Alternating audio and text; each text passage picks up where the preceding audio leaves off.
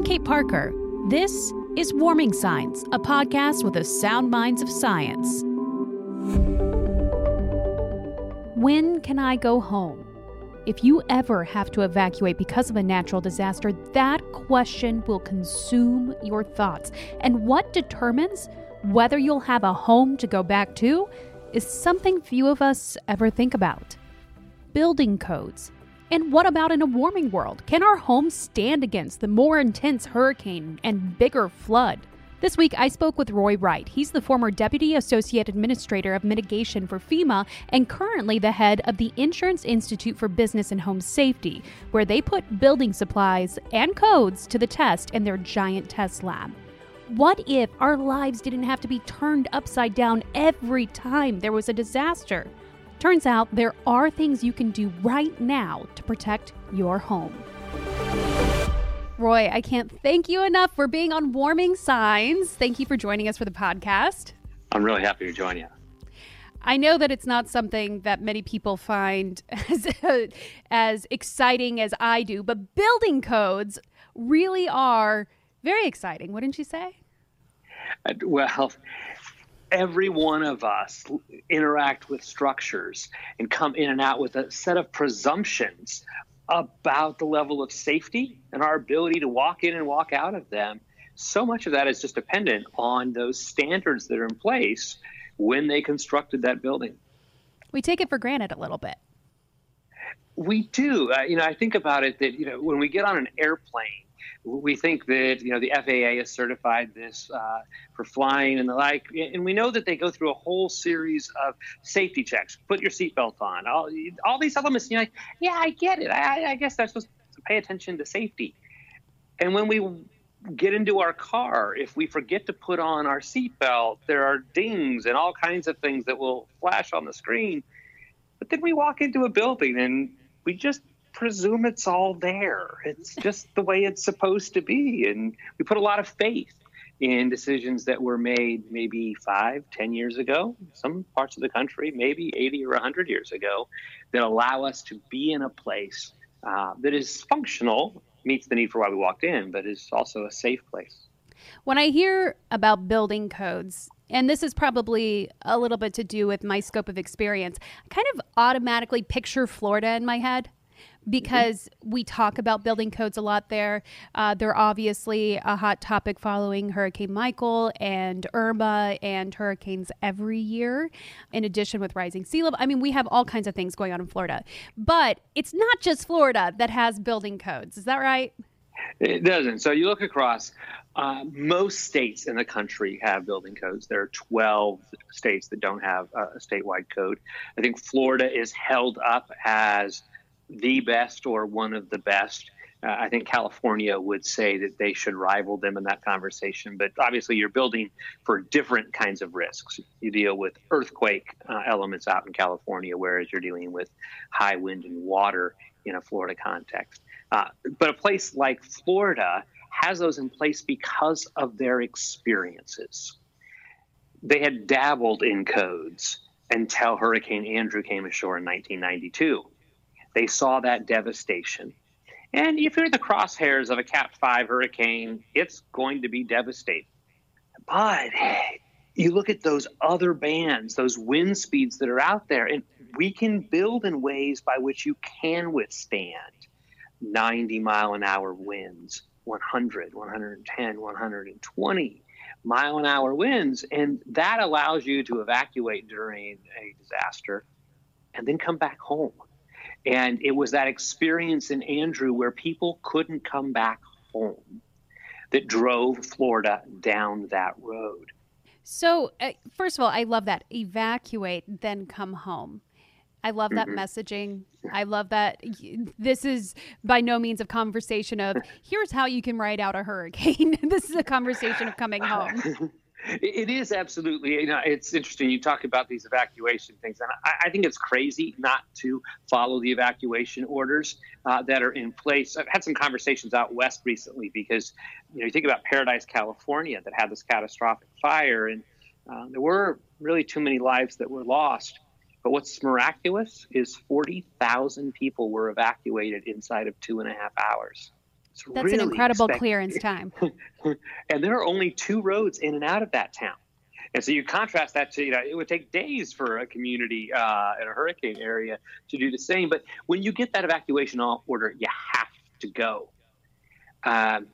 Don't rival with that. And particularly in the hurricane prone areas, not just wind, the storm surge, which kills so many people. But there's that point. But when you evacuate, all too often people feel helpless. It's that moment by which you take a very few set of belongings and you drive away. What if there were a set of pieces that when you drove away, it was simply a temporary road trip and you left with a pretty high confidence that you're going to be able to come back? Maybe there's some roads and bridges that are going to have to be repaired. Maybe there's other elements that are there. If you're going to be able to come back, it's going to be because the structures were built in a way to withstand this severe weather that we know that can happen. So can you seriously, you mentioned this earlier, talking about, a home that's withstanding over 100-mile-an-hour winds. Mm-hmm. Is that realistic? Can we build homes right now today that can withstand a Cat 3, a Cat 4, maybe even a Cat 5 hurricane? There are ways to withstand events that start really driving up to very expensive levels. There are some ways to do that by which you may lose everything in the house, but you've got a structure of concrete that somehow survived.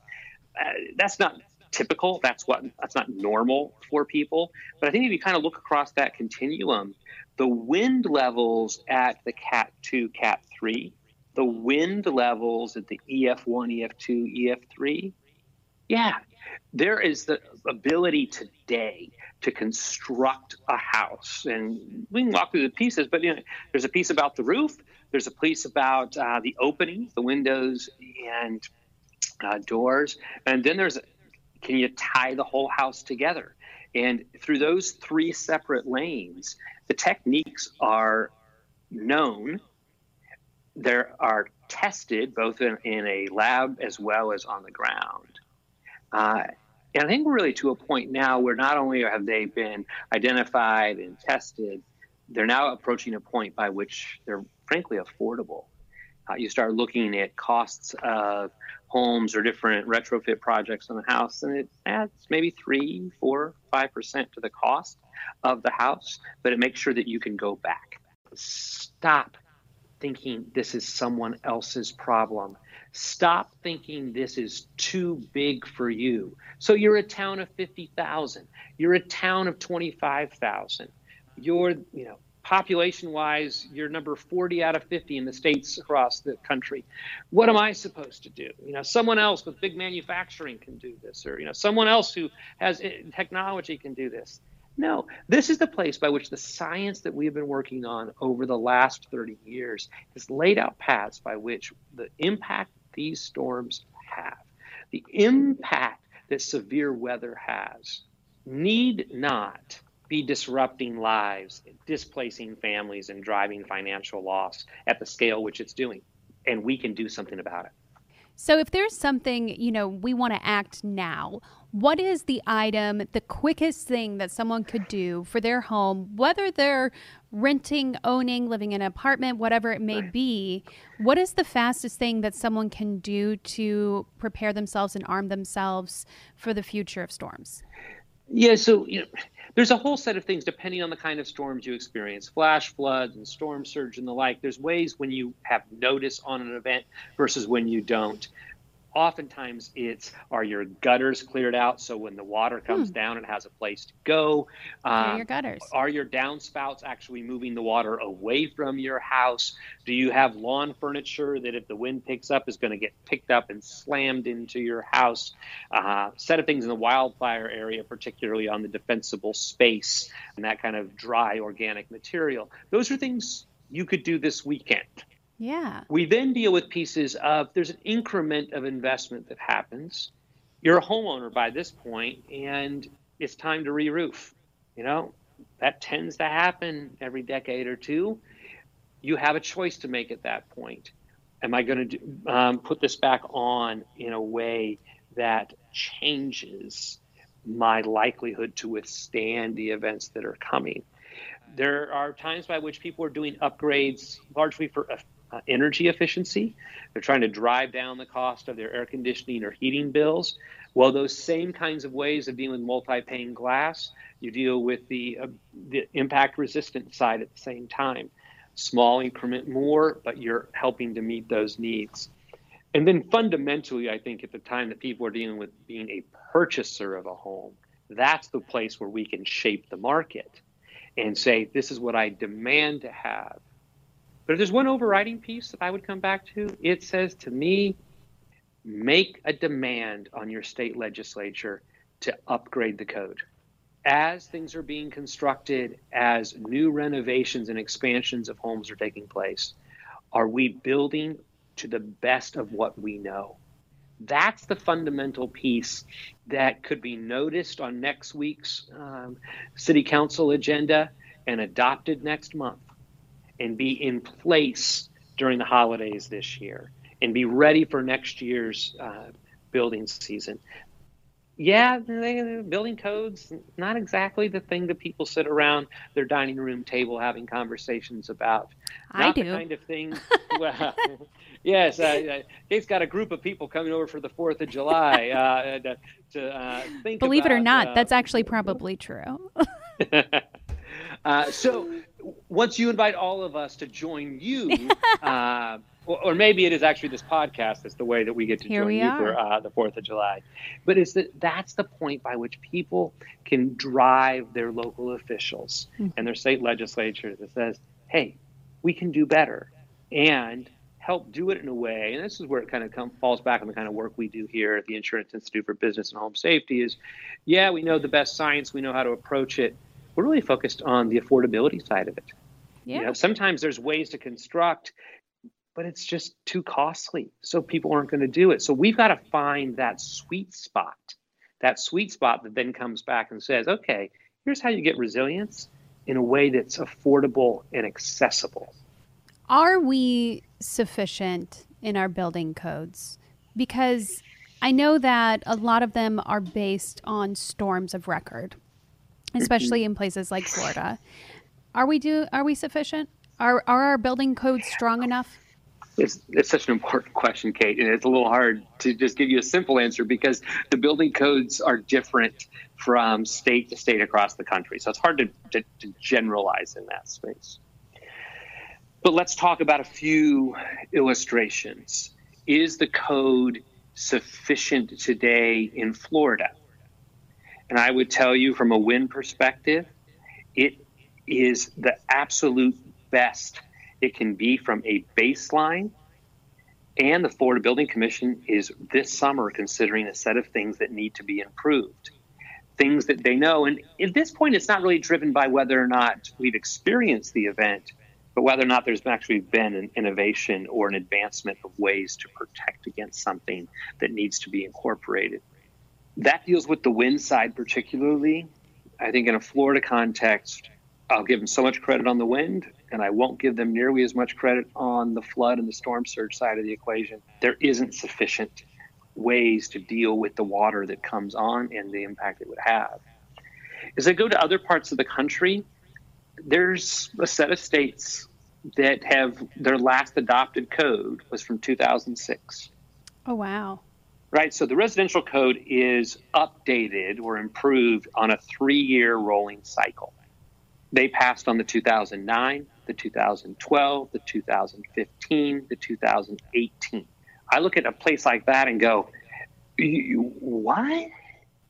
I think all too often we talk about climate and we talk about the changes that are going on, and there's this meta narrative related to it, all true, based in science, but it's so big, it's so hard hands around it. And you wonder, well, why don't people take it more seriously? Well, because you haven't told them what they can do about it. And that meta narrative, the science behind the elements on climate can feel so abstract to you. And so I think what's so important in the conversation we're having today is there are specific things you can do when constructing a house There are specific things you can do when you're in the normal rotation to replace your roof. There are things that you can do, a few $100s, maybe a couple $3,000 at those particular elements, that you can do that can ensure that you can withstand these events as they come your way. That's the opportunity that I think all too often we're missing. What can a local official do about climate? Well, if you're in a big city, you can be in Miami or New York or San Francisco, you can have a big climate plan, and you should. But if you're in an average community in America, you look at this conversation and go, what am I supposed to do? I'll tell you what you're supposed to do. You're supposed to make sure that you have the best building code in place in your community. And you're providing the way for neighbors to help neighbors and to lean in so that as those who can't afford things as much deal with these other projects to keep their homes habitable, that these elements related to how to fortify your home are brought in. That's what a local community can do. And you can do it today. You don't need to wait for any more studies. You don't need to pay engineers to go out and evaluate things. You don't need to wait for them to send into some, computation in the sky about what exactly to do. These things are available to folks today. What is really front and center for me is, do we need to take what was learned and applied in one area and apply it to more areas? So Miami-Dade County in Florida is at the top of the stack. But the standards in Miami-Dade were not applied in the panhandle of Florida. This is exactly what I was going to ask you about. Yeah. They'd never experienced a Cat 5 on the panhandle. And if you ask some people who lived there, and if you asked them a question back in 2016 or 17, they would say, that cannot happen here, until it happened. And now that it has happened, we go, what about this? And so I started looking at those higher standards that were put in place in Miami-Dade and would say, given what we're seeing in terms of changes, where else should we be applying that? Now, before we just pay attention to hurricane, we're seeing tornadoes play out. Repeated tornadoes coming into communities. Some of that in the classic tornado alley and some of it in a bit more expanded part of that. What it takes to be able to withstand 130 to 150 mile an hour winds in a hurricane is just the same as it is in a tornado. And so some of those standards that classically have only been used in Florida, yes, they belong in the Carolinas and Georgia, and they belong in Alabama and around to Texas. And they belong in Oklahoma and the panhandle of Texas and in Missouri and in Illinois, because we see those pieces play. And yeah, we need to keep pushing. We got to learn some more elements. But what you need to do in this vast United States, someone has experienced this. The science has met that. And so I think part of the jigsaw puzzle now is better figuring out where to take elements of the building code that are needed and required in one part of the country, and now, given what we see in the hazards, in the way the risk plays out, need to be applied in another part of the country. I'll pause for just a moment here to introduce you to Dr. LeBron Lackey.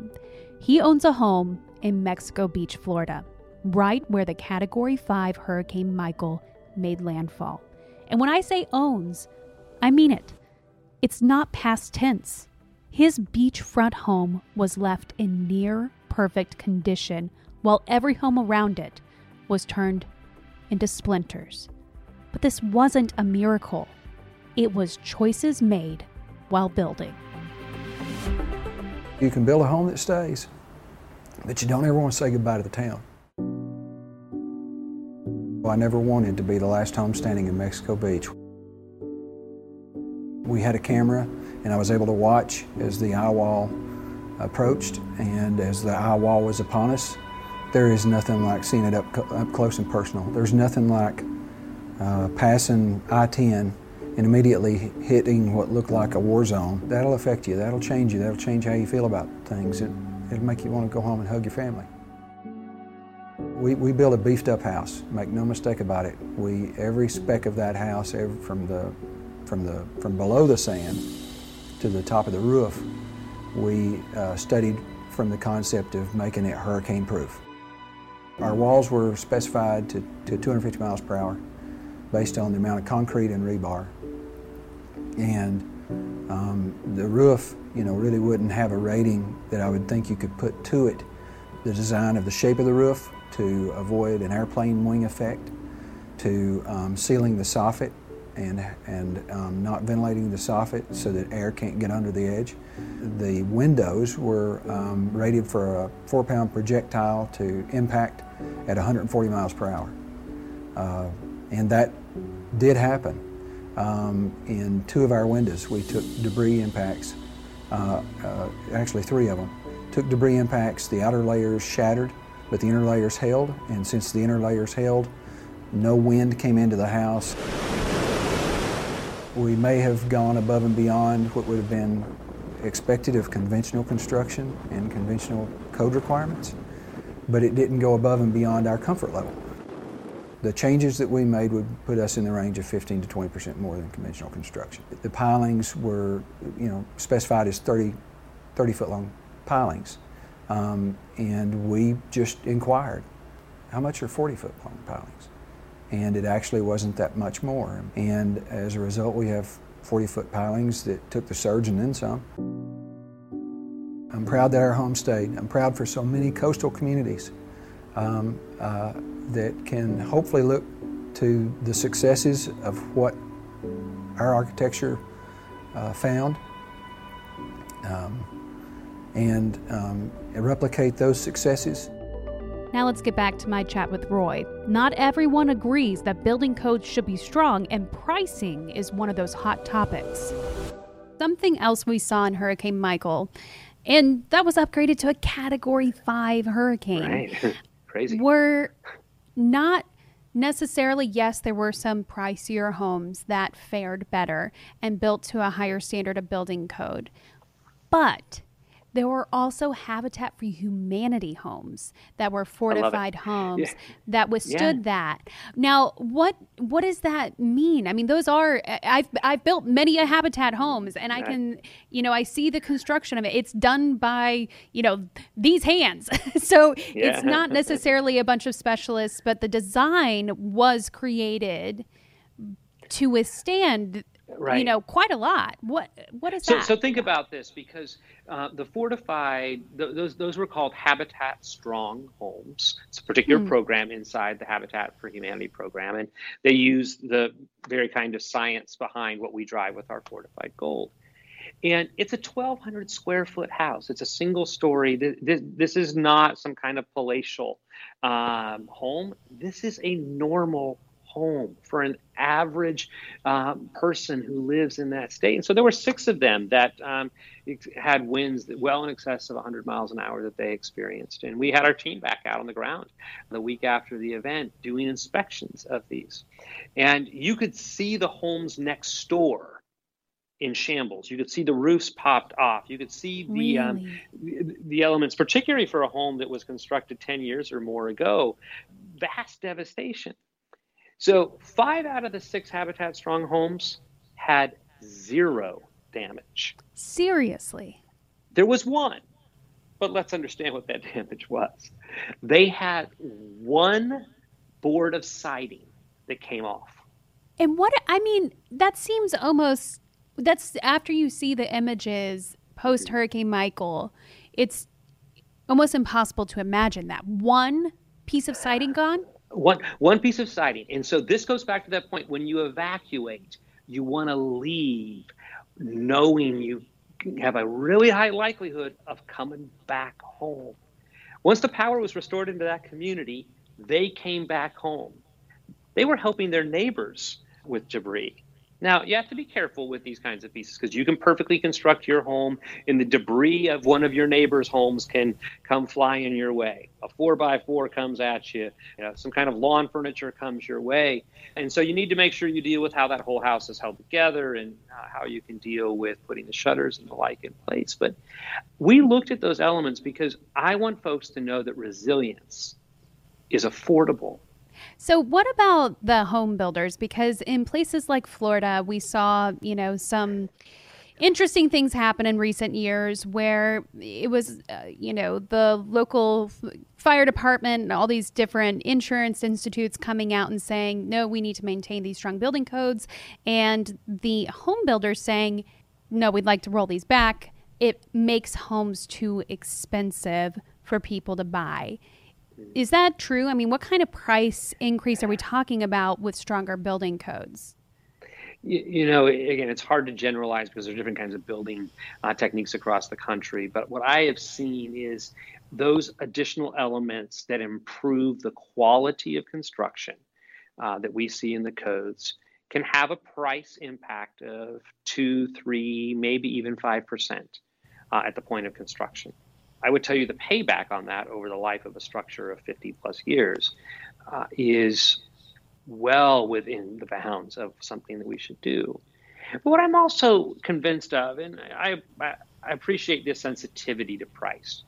I think in too many places in America, it's not affordable to own a home. And we need to be really, really cautious about pushing things that just drive up prices. I'm there. But there's this piece by which there's a cost to construct it, but then there's a cost to own it over the next 20 years. And that's the part where the payback on that code well pays back for the individuals in those instances. We've seen some things on codes that those increments pay back 6 to 1 for every additional increment of money you're putting in to meet that code element. Are you going to be paying less in insurance and stuff or anything? I mean, where does that money come from? So insurance companies have all different ways that they deal with pricing. And so there's no one way they deal with it. But I will tell you that I can see consistently from insurers, they price the risk. If you have less risk, it's reflected in your price. If you've got more risk, it's reflected in your price. But I don't want to be too critical of the homeowners. Here's what I know about homeowners, and I've met many of them in communities across the United States. They respond to the market. When people make a demand in this system, the supply meets it. It's basic economics.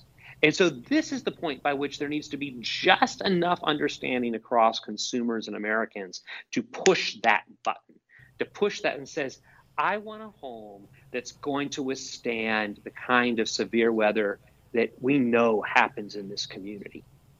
And at the point that that happens, we see it. So we saw this in coastal Alabama. Coastal Alabama, by which now we were describing the different levels of houses in terms of how you can do that. That top level, that fortified gold, in the coastal communities of Alabama is the only way homes are constructed and sold. Because that's what the market has demanded. How do we see that continue to play? Because the builders will meet the demand of the consumers. They always do. So where can I find my risk for the area I live in? The types of building code things I should be looking for and maybe retrofitting my house for, looking for when buying a new home. Is there like a central place to find that information? I wouldn't know where to start. There is not one place to find out everything you need to know about your structure and the risks and what to do about it. I'll tell you one place, kind of working our way from what you can do about it, walking back. What you can do about it, there is a website, disastersafety.org, that you can log on to. You can see each one of the risks. You see the geographies across the country and the very specific actions that a homeowner can do. Those resources are available. But I think you're hitting this opening issue about understanding your risk. And it differs based on the age of your house, where you live, and where you're situated. So I think you've got to make a demand of your realtor at the point by which you're out purchasing to ask these questions and understand it. Yeah. You've got a background in meteorology. I got to tell you, the local TV meteorologists are some of the best. And they talk about the impacts that are there. But here's the key when you listen to them. You'll hear them talk about this wind risk or this wildfire risk, this flood risk. They're talking to you. All too often, people think they're talking about someone else's neighborhood. the tornado warning wasn't in my neighborhood, or it was a warning here, but it touched down somewhere else, or someone else had the hail. I didn't.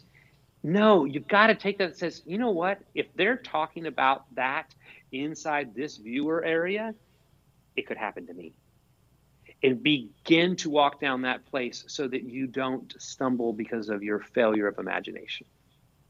The way that I like to characterize it a lot for people, because you get a lot of people that are really mad whenever the impacts aren't as bad as they thought, is this will be the worst day of someone's life.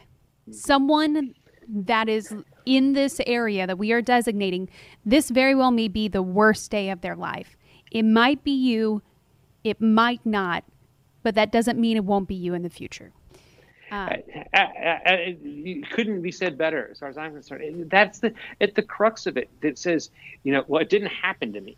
Okay, so you weren't in the car accident, but you were affected by all the bottleneck traffic that happened, which is to say that you did get home. You didn't have the catastrophe, but it did make an imprint on you. And you want that kind of piece to play, that you understand that tornado did touch down somewhere. That storm surge did occur. And now you have prepared yourself in a way that you know what to do if you do happen to be in the crosshairs. Roy, thank you so much for joining us on Warming Signs. I think this is invaluable information. I really hope that the folks listening will try and engage in this conversation a little more online. I'll be available for questions if y'all want to tweet at me. Where can people find out more information about the Insurance Institute for Business and Home Safety? Yeah, if you're a consumer side of the equation, disastersafety.org is the place to go. You'll see everything you need to in that space.